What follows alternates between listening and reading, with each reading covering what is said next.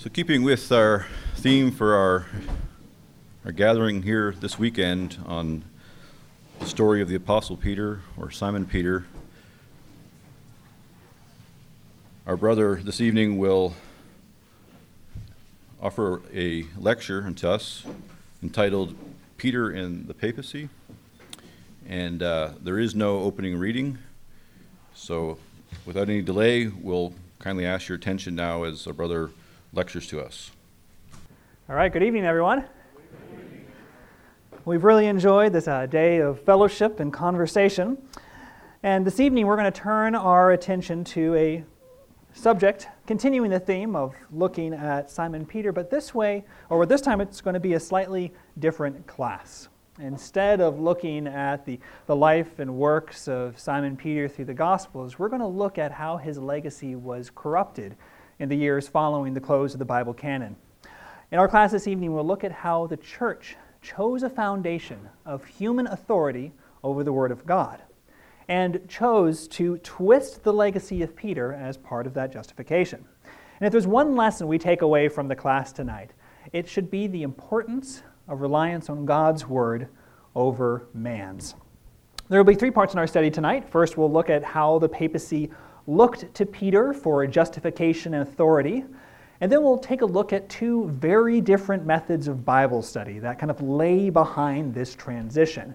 And finally, we'll see where the origin of this error really was. This will be a different sort of class. We're going to be looking largely at historical records. And if in your little booklet you want to turn to the second to last page, page number 15, I have a couple of disclaimers to make before we dive in. We are going to be looking at a number of different primary and secondary historical sources. Primary sources written by eyewitnesses of historical events, like letters from the early Christians. Secondary sources such as history books or secondhand accounts, individuals that read those primary sources and reflected upon them. But as we do this, as we look into history, we're leaving that common familiar ground of Scripture. And we have to be cautious as we go into a historical study, because historical records are not complete, nor are they inspired. It's the winners that do the book burnings. And so as we look back through the pages of history, we're going to see an incomplete picture. We only have, while it can be encouraging to see examples of others in the past that shared our same faith, and if we look back at the early Christians, it can be encouraging to see where there's commonalities. We also have to remember we don't base our faith on that. Our faith is solely based on that which we read in Scriptures. Paul reminds us over in Romans chapter 15 and verse 4, "For whatsoever things were written aforetime were written for our learning," referring to Scripture, "that we may through patience and comfort of the Scriptures have hope." And finally, that it's worth remembering we are primarily students of the Bible, not historians. And the preacher gives us that wise warning back in Ecclesiastes chapter 12 and verse 12. "Of the making of many books there is no end, and much study is wearisome to the flesh." So a couple of causes for caution as we dive into this class. We're going to be going through a lot of material that's outside of the Bible canon, and we can't be absolutely sure about those things like we can in Scripture. In addition, I prepared a second pamphlet, which I clearly have not made enough copies of. So there are a few up here on the table that goes into one of kind of the sides parallel stories to the main one we're going to consider tonight. We're going to primarily look at how the papacy twisted the legacy of Peter to prop up man's tradition. But a parallel account to this is, as we look through this story, we're also going to see how Christians got so involved in politics. It's the exact same path that these two different lines of thinking went down. So if you want to have more discussion afterwards, I put a bunch of discussion questions in the back and some other historical quotes in the middle, and we can talk more into the night about those things. All right, that's enough disclaimers. Let's dive on in.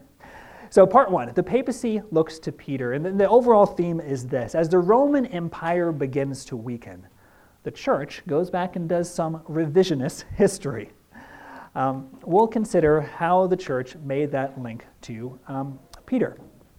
Okay, there's a number of different ways to look at the decline and fall of the Roman Empire. There's a number of different things that we could look at to track the success of the Roman Empire and then its eventual decline.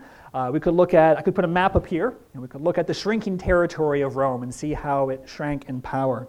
We could look at how its trade spiked and then diminished over time. We could look at the decreasing size of the military, or political and social polarization, the rise of ethnic tensions, or as shown here, simply the population of the city of Rome.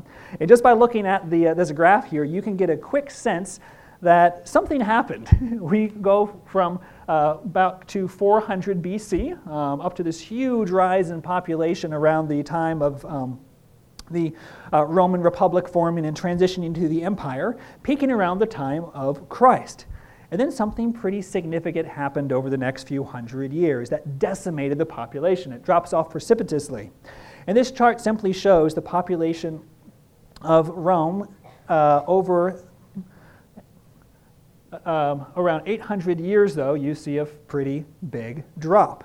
And there were a couple of things that led to this decline. Maybe this one's a bit clearer. So you can see the population of Rome from the 2nd century over to the 11th century. So around the 2nd century, Rome was still a bustling metropolis, but then it dropped off dramatically. In 324, Constantine became the sole ruler of the eastern and western portions of the Roman Empire, and it was during his reign that the church became tied to the fate of the state, which, while it lifted up Christians from a state-persecuted religion for the most part, it also meant that the subsequent decline of the empire would also mean bad news for the church. So then when Rome was sacked in 472 by the German tribes, it was not only a crisis for the empire, it was also a crisis for the church, because at that time the church and the empire were tied together. 8 years later and 4 emperors later, the imperial system was all but finished, and the city fell into disrepair. But as the political system of Rome started to fall, the power started to shift to the church. As Rome fell, the Church of Rome began to rise, and it's pretty well documented. You can see Rome in despair between 530 and 540, and here local power shifts away from the governing authorities of the Roman Empire to the church. It's so well documented, you can look it up in Wikipedia. Local power in Rome devolved to the Pope, and over the next few decades, both much of the remaining possessions of the senatorial aristocracy and the local Byzantine administration in Rome were absorbed by the church. This left the church in an interesting position. By 610, it's the bishop of Rome that's ruling the city. You get up to 781, you actually have papal states down in the Italian peninsula, and the Holy Roman Empire being ushered in around 800. The church was now in a unique position, and this was actually a subject of one of the councils around the time when a lot of this was boiling over. The Council of Ephesus in 431 began to wrestle with this problem. Where was the church going to find its strength and its power if not from the Roman government? What would be their new source of legitimacy? So at 431, in this Council of Ephesus, they tried to answer this question. Where would the church go back and find a foundation to build its own power and authority if they couldn't rely on the government anymore? And the conclusion at that council in 431 is they would look back to Peter. Reading an excerpt from there. No one doubts, in fact, it is obvious to all ages that the holy and most blessed Peter, head and prince of the apostles, the pillar of faith, and the foundation of the Catholic Church, receive the keys to the kingdom of our Lord Jesus Christ, the Savior and Redeemer of the human race. Nor does anyone doubt that the power of forgiving and retaining sins was often given to the same Peter who, in his successors, lives and exercises judgment even to this time and forever. From a human standpoint, the approach was brilliant. By tying their authority to Peter, the church could separate itself from the political fate of the faltering Roman Empire and separate itself from the fate of any single government. And in doing so, the papacy and the church truly showed itself to be that woman riding the beast of Revelation chapter 17, a system that rode on the back of many governments, not just tied to one, and took those other political systems and made them subject to her will. And that claim of power can still be seen today. That same claim made back in 431 at the Council of Ephesus is still on the words of the current pope. Regimes have come and gone, emperors have come to power and fallen from it, and yet the papal system remains strong today, as it repeats the same claims that were first made some 1,500 years before, that the church has power and authority in itself because of Peter. They say Peter was that foundation. And while the Catholic Church doesn't often concern itself with finding a biblical reason for its teachings, and we'll see why in a minute, they do actually try to make the argument here that there's a biblical foundation for this belief that Peter was the first pope and the founding of this papal legacy.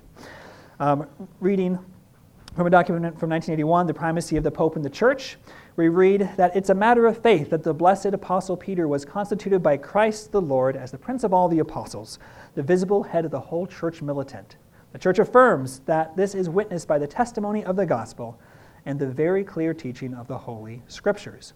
They claim that they established Peter, that the Scripture established Peter as the prince of the apostles, the visible head of the whole church, authority he would be giving to a series of hundreds of popes after him. And so that's the claim, that there's an unbroken chain of popes going back to Peter, giving the church authority to act in Jesus' place on earth.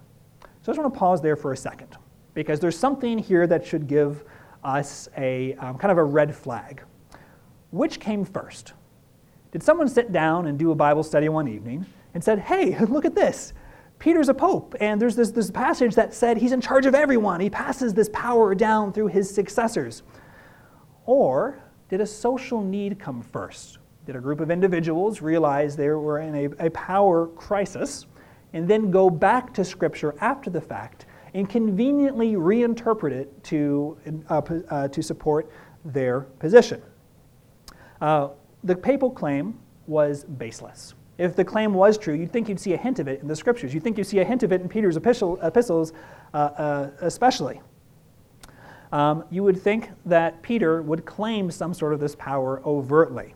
But if we look at Peter and how he refers to himself in the epistles, he simply refers to himself as an apostle or a servant of Jesus Christ, the same type of terminology Paul used.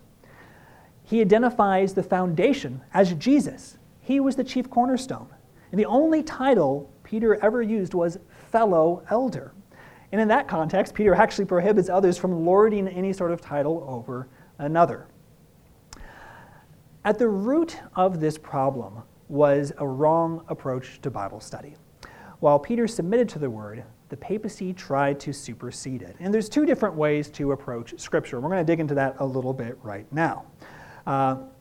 One approach is coming to the Scripture with our preconceived notions. It's the term eisegesis, which comes from two different Greek words, eisa, which means into, and Jesus, or eg, which means to lead. So it's kind of to lead your ideas into the text. That's the approach when we take preconceptions or biases that we might have and then go to the Bible and try to find support for it, where we might have a preconceived notion of what we think is right, and then we conveniently go through Scripture and find just those verses that we can use to support our opinions.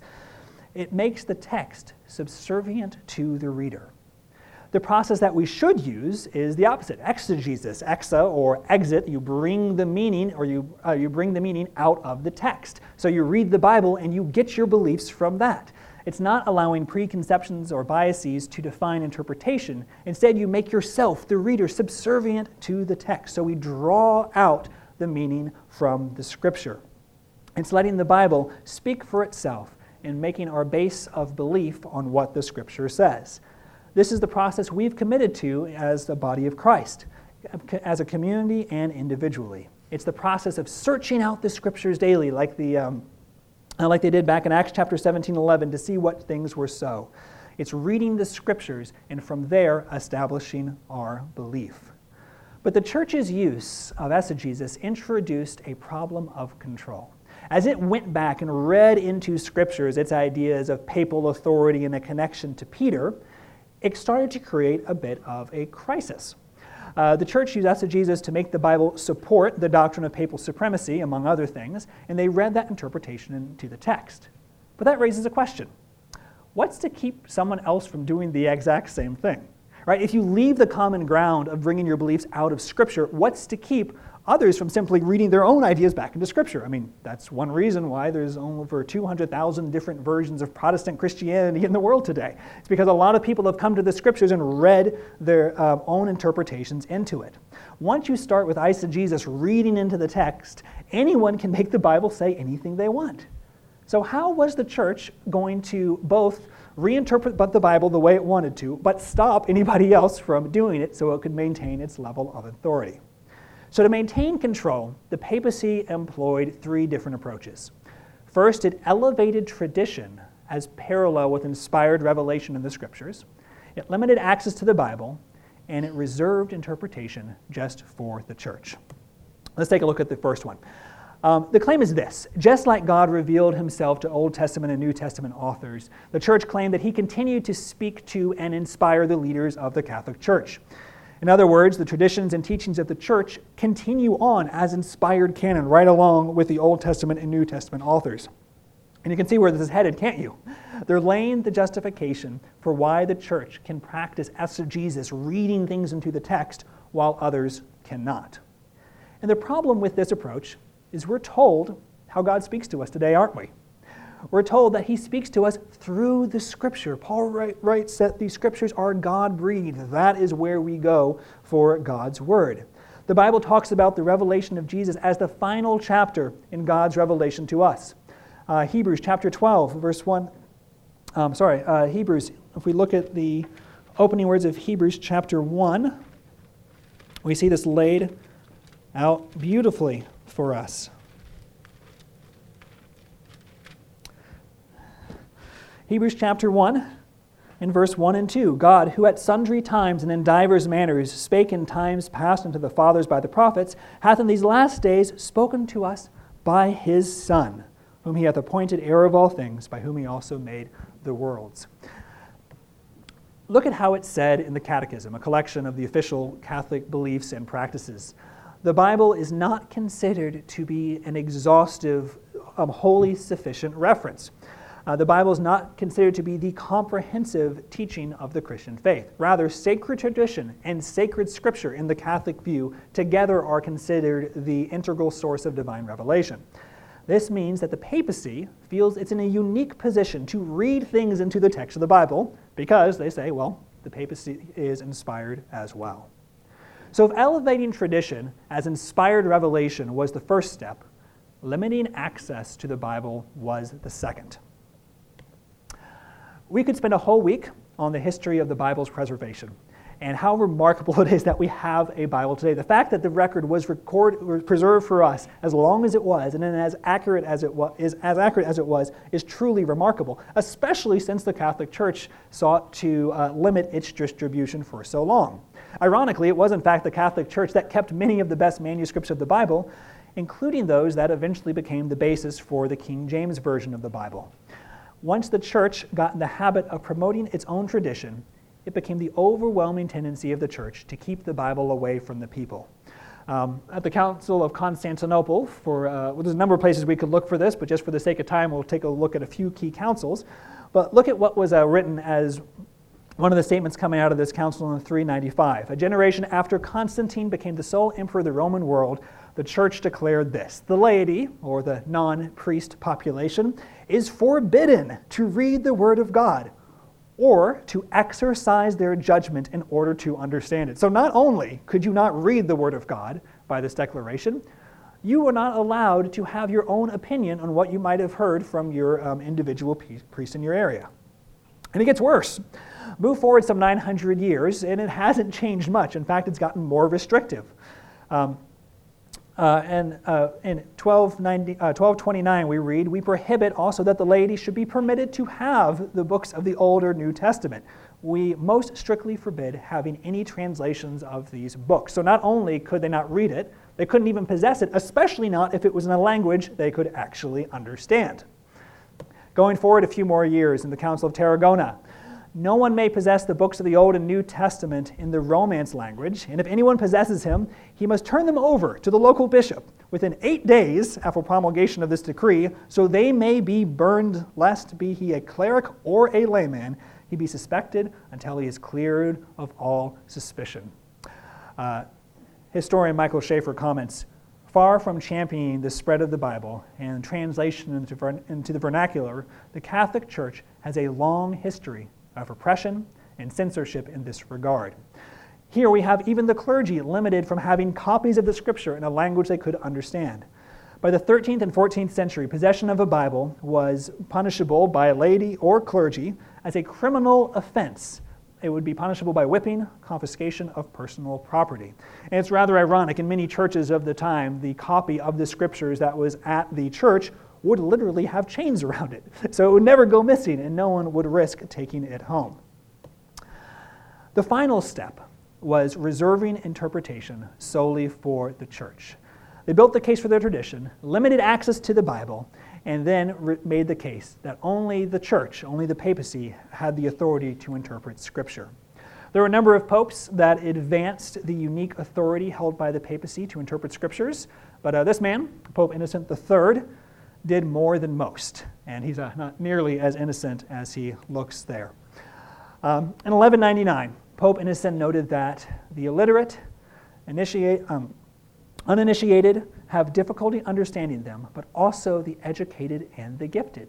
He argued that it didn't matter if you could read or not, if you were educated or not. No one, save the papal authority, could understand the Scriptures as they were written. And here's how it's said today. Those claims weren't just made back in medieval times. Those claims continue on now. The ideas of having your property burned and confiscated and being whipped aren't really promulgated too much today, but the spirit of the message is still the same. We read that the church today, the Catholic Church, is the only divinely constituted teacher of revelation. God never intended the Bible to be the Christian's rule of faith, independent of the living authority of the church. All right. So what does the Bible say about all this? What's the Bible's opinion on these three steps that the church took to draw its connection and supremacy from Peter? What does it say about elevating sacred tradition? Well, Jesus had the opportunity to talk about that, didn't he? Didn't he encounter a group of religious leaders that had elevated their own sacred tradition to the extent that it superseded some of God's word? Jesus said in Mark chapter 7, verse 9, "Ye reject the commandment of God, that ye may keep your own tradition." Did Jesus ever have any experience with individuals limiting access to the Bible? Luke chapter 11, verse 52, "Ye have taken away the key of knowledge. Ye entered not in yourselves, and them that were entering in ye hindered." What about interpretation by church? Does the Scripture have anything to say of that? That interpretation is reserved for an individual's own private opinion? Well, Peter talks about that quite directly. No prophecy of the Scripture is of any private interpretation. Though this is not a class about how the office of the papacy has manifested kind of the spirit of the Antichrist for hundreds of years, there is no missing the ironic fact of this. Consider 2 Thessalonians chapter 2, verses 3 through 4.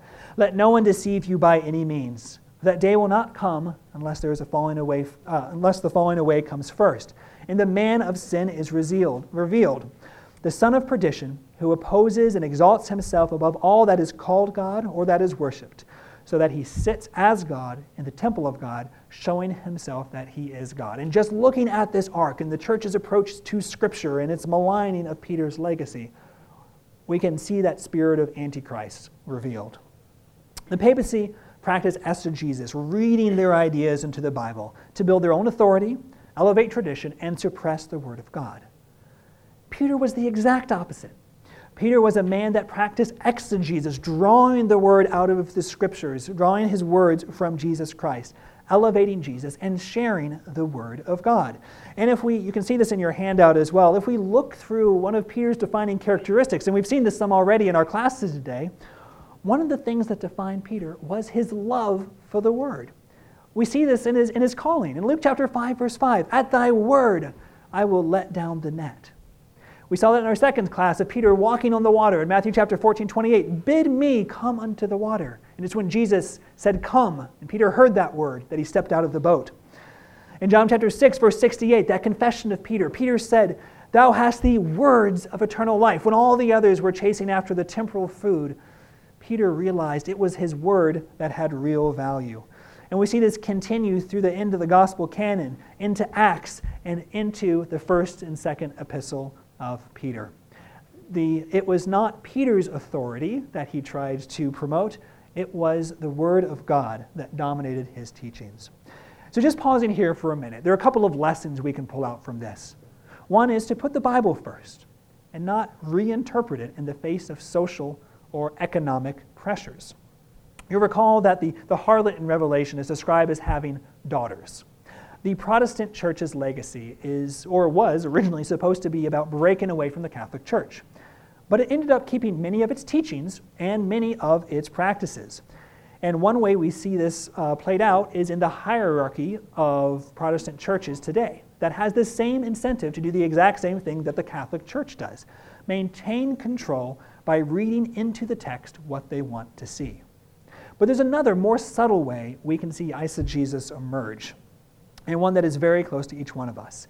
It's perhaps the most common form of eisegesis that we can unknowingly sometimes engage in, and that's reinterpreting the Bible based on the changing social norms of the world around us. Whether it's the matter of roles of brothers and sisters in Christ, the Bible's teaching on sexuality, or another topic, we will face temptation from society around us to change the way we read Scripture to make it more conform with the norms of today. We do not want to practice that form of maligning the Word of God to make it more palatable to society around us. Our approach should be one of drawing the beliefs from the Scriptures, not trying to make it subservient to what we think it should say with our modern sensibilities. All right, how are we doing on time? 8:30, right? We have till 8:30? Yes? Excellent. Keep going. Okay. So this is kind of the breaking point where we could go one of two ways, but we're going to go all in and dive a little bit deeper here. So we saw how it happened, right? We saw kind of what were the steps that had the papacy tie itself to the legacy of Christ and how that worked. But why? Why did the church depart from something so basic as following the Word of God? And this is where we get to the origin of error. That's a pun, because the individual who had a significant role in this was a man by the name of Origen. Origen Admantius learns about Jesus and puts on a philosopher's robe. Origen of Alexandria lived in the 2nd and 3rd century and is among the most influential individuals in the history of Christianity, which is ironic because lots of his views were declared heretical shortly after his death. That being said, he had a huge impact on the trajectory of the church. And if we were to make a list of the top 5 most influential figures in the history of the Catholic Church, Origen would certainly be on the list. He lived during a turbulent period of the Roman Empire when barbarian invasions were sweeping across Europe, threatening the stability of the empire. This was also a time of periodic state persecutions of the church. And during his lifetime, he saw 3 waves of state-led persecution. In fact, he died in one of those persecutions as well. But in spite of the turbulent surroundings, from an early age, Origen proved himself to be an unmatched scholar in his day. He was educated in classical Greek studies as well as biblical studies. And by the age of 17 years old, he became the headmaster of the Christian Catholic school in Alexandria, Egypt. His devotions to his studies were immense and the stuff of legends. The 4th century historian Eusebius, an admirer of Origen, is where we get most of our information about this individual. And he probably exaggerated, so take all these facts and figures with a grain of salt. But here's what Eusebius, the 4th century historian, wrote about Origen. He said that Origen wrote over 6,000 different works, including commentaries on every single book of the Bible. And this was due to one of Origen's rich benefactors hiring a small army of scribes to walk around behind Origen, scribbling down the things he would say, which were later turned into some of these 6,000 books. His reputation spread across the Roman world. He converted those considered heretics. He rationalized the Christian faith to its most ardent opponents. He was even invited to correspond with the Roman emperor's house to help explain the reasons for Christianity to the court. He trained himself to subsist on a minimal amount of sleep each night. He said he only slept 3 to 4 hours each night so he could maximize the amount of time he poured into his study. It's even said that he castrated himself. And you'll see why this is ironic. He took literally what Jesus said about becoming eunuchs for the kingdom of God's sakes. You'll see why that's ironic in a minute, because he didn't take anything else literally. But he did this so he would be above the accusation of sexual misconduct when he taught young women in the faith, though that might be an embellishment added later on. His teachings, though, did not stand the test of time. Many of Origen's doctrines were not adopted by the church and were rejected as heretical shortly after his death. He taught things such as the pre-existence of human souls, a type of universal salvation. He had a near Gnostic view of the material world, where anything material had this kind of deep-rooted seed of evil. And most of these views were cast out by the 5th and 6th centuries. But what did last, his lasting legacy and why he was such an influential figure, was his approach to the Bible, his approach to Bible study. We can get a hint of that approach in just how he dressed. So in this painting of Origen, you can see he's draped in a long, flowing orange robe. This garment, known as the pallium, was a symbol of moral virtue. It symbolized self-sufficiency and wisdom. This was the philosopher's robe. It was kind of the sign of office. If you were an individual trained in Greek philosophy, you would wear a pallium, one of these robes. It was an outward symbol of one of Origen's principal impacts on the church. He merged the study of the Bible with Greek philosophy. And while he was an astute critic of pagan philosophy of his era, he also defended the Christian faith against pagan philosophers who were critical of Christianity. Origen also learned much from it and took principles from philosophical teaching and grafted them into his approach to the Bible. In his study on Origen, historian Rowan Geer writes this: Origen approaches Scripture with preconceptions that are in great part determined by his philosophical training and bent of mind. At this level, it's possible to charge him with simply importing Greek philosophy into his interpretation of Scripture. Origen imported this Greek philosophical approach when he read the Bible. In a minute, we'll talk about what that meant. But from just the start, we can see he's practicing eisegesis. He's approaching the text with some preconceived notions of how he should approach it and how he should read it. And as a result, he sets up a very different way to read the Bible. Geer goes on to say that what it means that he imported Greek philosophy into the text, writing, "He is fully acquainted with the rhetorical methods of the pagan scholars and with their allegorical approach. The impact of all this upon Origen's writing is immense." So what did it mean that he used Greek philosophy to interpret the Bible? Well, it meant that he read the Bible like he would any Greek myth. So when he read the Iliad or the Odyssey, you don't read those in a literal sense, that these epic poems actually literally happen, that there's a cyclops on some far-off island that eats human flesh. No, you interpret that as an allegory. And so too, when Origen approached Scripture, he did so with an allegorical mindset. He saw everything as a great allegory, not something to be taken literally, not something to be read and applied as it's written on the page, but an allegory, a lesson a figurative lesson that can be interpreted in a whole host of ways. As a result, this is what led to many of Origen's very outlandish opinions. This is what led to his belief in reincarnation and preexistence of consciousness. This is what led to Origen arguing that Genesis 1 through 3 were simply a myth and there was never actually a person named Adam. This is what led Origen to believe that there was no physical resurrection, and as we will see, no literal kingdom of God that was going to be established on the earth. And that was truly his legacy. And this isn't just a small opinion. If you look at ever-reliable Wikipedia, you can see this is the thing that Origen is remembered for. His allegorical approach to Scripture. And after perfecting this method, Origen spent much of his life popularizing the allegorical, non-literal reading of the Bible. He taught others to do the same. And here's a dramatic oversimplification of his approach in 2 easy steps. His first step to Bible study, so Bible study by Origen, step number 1 is to realize that what it says isn't really what it means. Going back to Rowan Geer.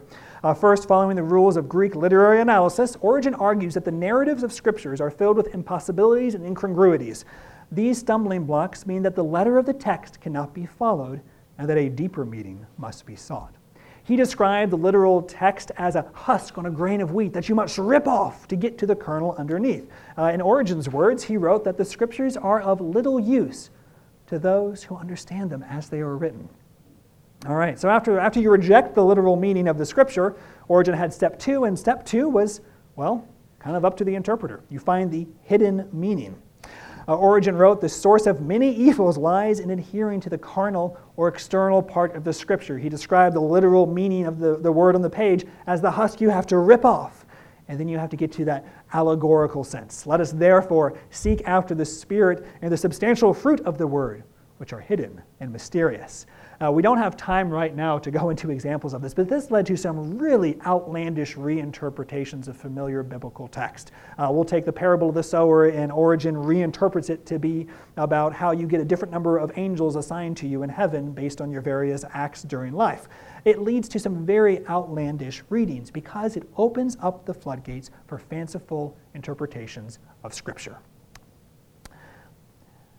Origen was the one that popularized the idea of reading into the text, taking a fully allegorical approach to Scripture. And yes, the Bible does have things that are allegories. When Jesus says, "I am the door," we don't look for a knob on him. But we use context, cross-references, and good biblical common sense to determine what's literal and what's not. Often the key there is for us in one of those three things. So one of the lessons we bring from this is to realize that the Bible means what it says. We are to draw the meaning out from the text, as opposed to read what we want to read into it. So to review where we've gone so far, the church had become tied to the state by the time we get to the 4th and 5th century. But as the Roman Empire began to weaken, the papacy looked to Peter for authority. And it reinterpreted the Bible to show a connection with Peter. It elevated tradition, suppressed the Bible, and said that only it could interpret the Scripture. And what made that all possible? How could the church take that step? Well, this type of departure from the plain meaning of the Bible was introduced and justified and popularized by Origen, who taught what it says isn't really what it means. And there's one other avenue here we're going to look at briefly that laid the groundwork for papal power. If we're to disregard the literal reading of the text, then what about one of those things that the Bible talks about quite a bit? It seems to be quite literal, the coming kingdom of God on earth. What did Origen have to say about that? Well, the answer, again, helps explain how the church got the temporal power it did, and also its current involvement in the world today. So, if we were to take a minute and look through what the Bible says about the kingdom, we could list out a whole bunch of things. I've thrown them up on the left-hand side of the screen, some of the main things we're looking forward to about the kingdom. We're looking forward to the kingdom being established on earth, with its capital at Jerusalem, with Jesus as the king. We're looking forward to the domination of that kingdom being worldwide, the government being one that will bring righteousness and peace without end. We know this will happen when Jesus returns literally to the earth, to raise the dead, to judge them with the living, and to give his followers everlasting life in the kingdom. Our hope is caught up in the belief of a literal kingdom of God on earth. And what's neat is if we look back to the earliest Christians after the close of the biblical canon, this belief was shared. The earliest accounts after we have of the close of the New Testament is from a Christian named Papias, and he talked about his hope in the kingdom, very much like we talk about ours. He wrote about a millennial reign of Christ on the earth and the resurrection as the core of his hope, that there will be a millennium after the resurrection from the dead, when the personal reign of Christ will be established on the earth. Moving forward to the 2nd century, we see Justin Martyr speaking of the kingdom in terms of fulfillment to the promises of Abraham and Israel restored. Later in the 2nd century, Irenaeus, in his work against heretics, talks about his belief in the Lord coming and fulfilling the promise to Abraham. The kingdom was seen as a fulfillment of those promises made all the way back to Abraham. In the 3rd century, Tertullian talks in his books Orations about his hope in the kingdom. How can some pray for a lengthening of the age when the kingdom of God, which we pray that it may come, tends to a consummation of the age? We wish to reign earlier. So this aspect of the kingdom being a literal government was well understood even into the 3rd century. And to the middle of the 3rd century, Cyprian noted that his belief was in immortality, peace, and joy that would come at the ushering in of the kingdom. And he believed it would be coming very soon. Lactantius, toward the end of the 3rd century, wrote, "Jesus shall destroy unrighteousness and exercise his great judgment. Then they who shall be alive in their bodies shall die not, but during those 1,000 years shall produce an infinite multitude." And to show it isn't just me cherry-picking some quotes, historians agree that this was the common understanding of the Bible all the way up through toward the close of the 3rd century. Historian Edward Gibbon wrote in Decline and Fall of the Roman Empire that the assurance of such a millennium, the kingdom of God on earth, was carefully inculcated by a succession of fathers from Justin Martyr and Irenaeus, who conversed with the immediate disciples of the apostles, down to Lactantius, who is the preceptor to the son of Constantine. Though it may not have been universally received, it appears to have been the reigning sentiment of Orthodox believers. But what happens if we look forward a few hundred years? If we skip forward to the 5th century, so around the time period that we saw the church is now in power, taking authority for itself, there's a very different opinion out there. Andreas, who wrote a commentary on Revelation, wrote this: "Others," he begins, "think that after the completion of the 6,000 years shall be the first resurrection of the dead, that they may dwell again on this earth, and they may live here 1,000 years in honor and plenty." Note that he says others believe that. He isn't confessing his own faith here. He's not talking about the official teaching of the church. He says this is the belief of someone else. Going on, "The church does not receive this teaching, holding to a reign in the third heaven and advocating this interpretation. By the 1,000 years we understand the preaching of the gospel, or the time of the gospel dispensation." So, what a change in what was popularly held about the kingdom of God. As Edward Gibbon continues on his observations, he wrote, "The doctrines of Christ's reign upon earth was at first treated as a profound allegory," thank you, Origen, for that, "was considered by degrees as a doubtful and useless opinion, and was at length rejected as the absurd invention of heresy and fanaticism." So if the Bible is allegorical, as Origen argued, then what would the kingdom of God be? If we're supposed to throw out the literal reading of the text and we don't believe the kingdom's coming to be established on the earth, then what are we supposed to interpret that? Well, Origen had some ideas of his own. He wrote that the land promised to the righteous does not refer to Judea or any portion of the earth, because the earth is cursed and therefore is not fit for inheritance. The land which is pure lies in the pure region of heaven.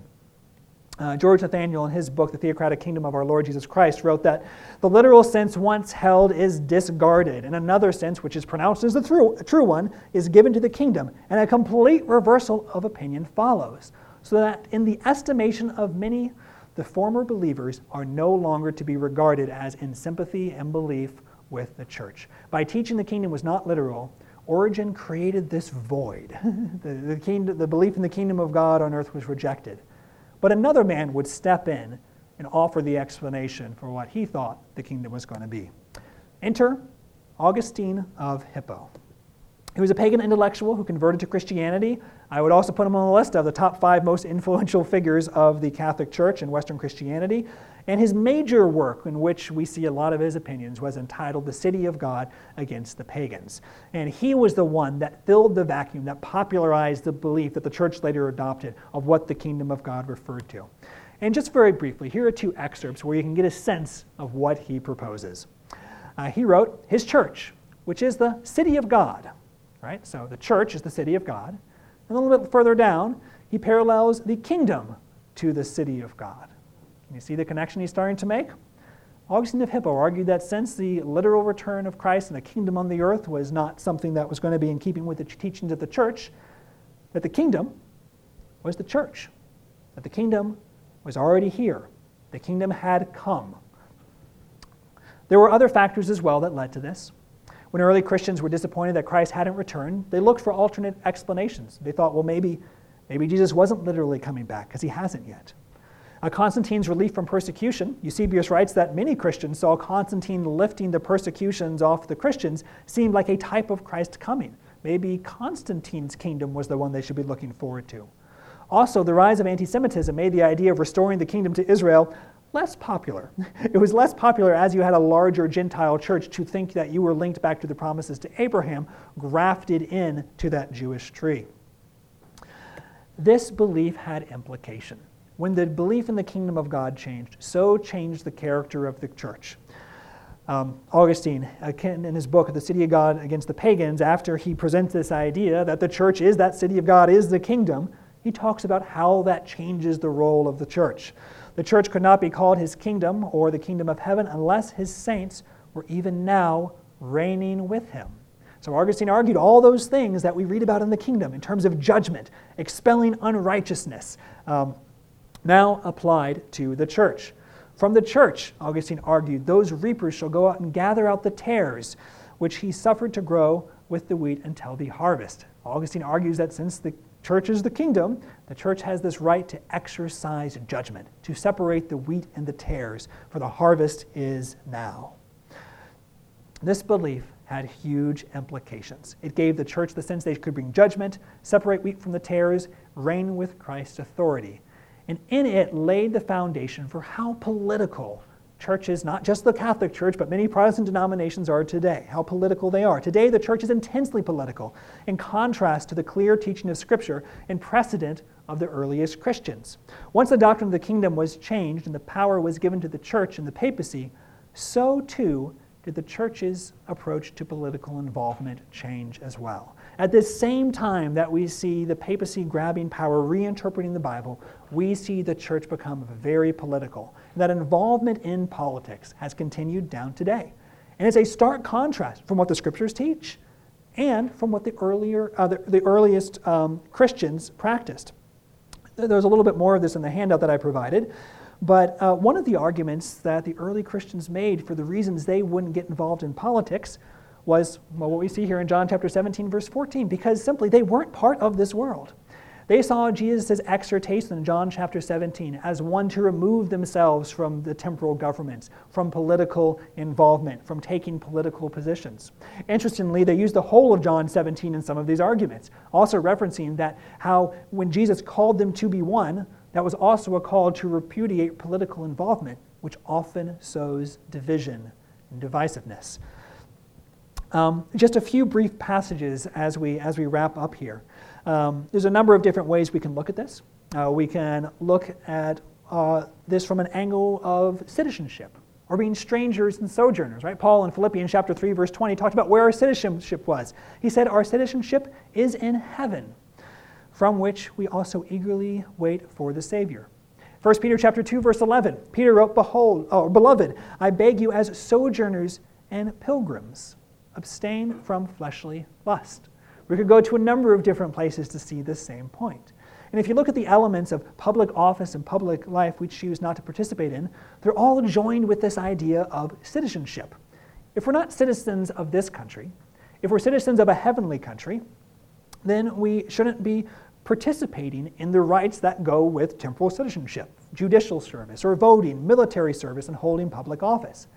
And it was these verses that the earliest Christians cited as well. Tertullian, writing in 195, wrote, We have no pressing inducement to take part in your public meetings, nor is there anything more entirely foreign to us than affairs of state. Right? Look at the words he used. He says, your affairs of state are foreign to us because we're citizens of a foreign country.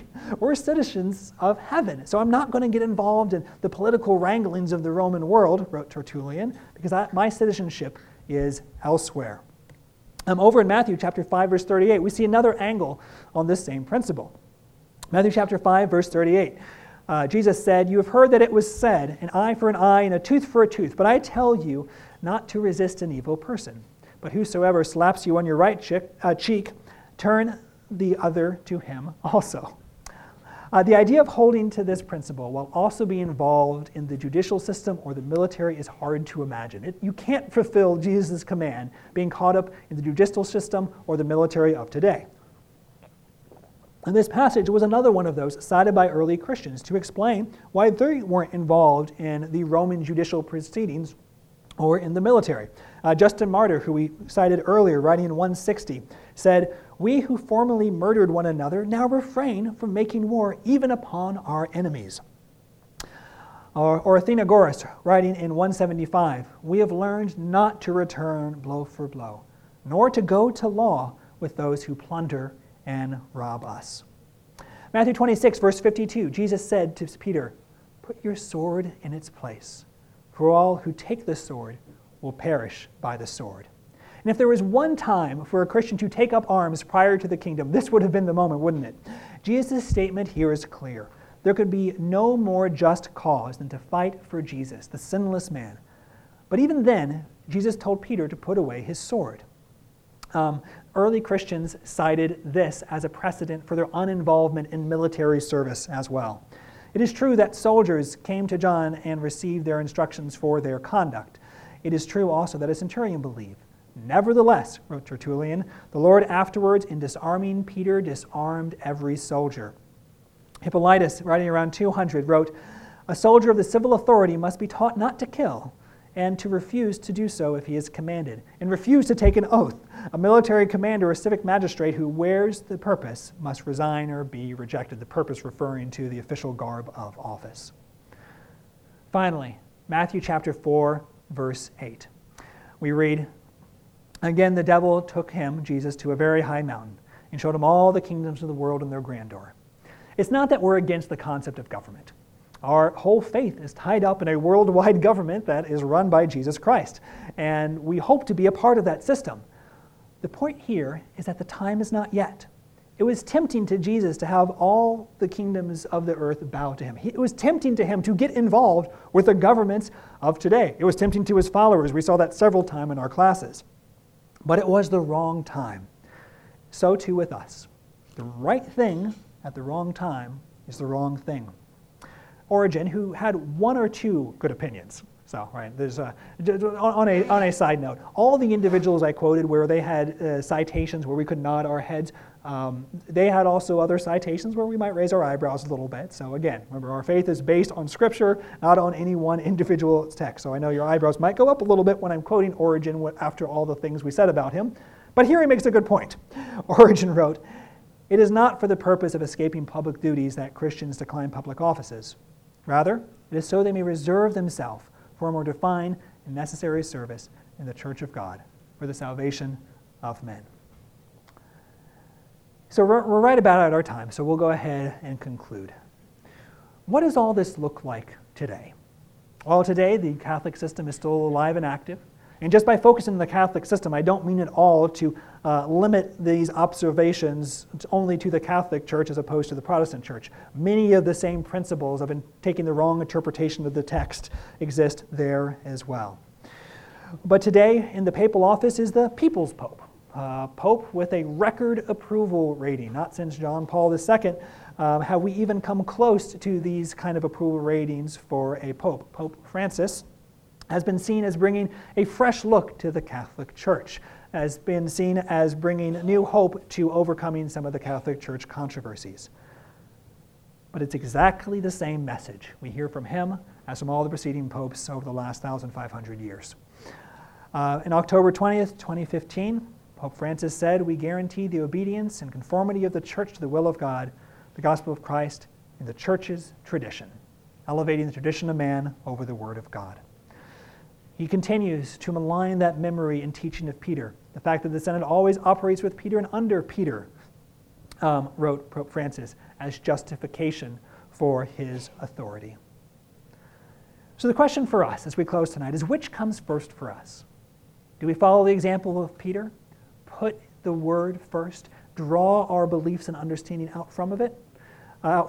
Or do we start with our ideas and go and try to read that into the text, trying to reinterpret the world to conform with the ideas of today?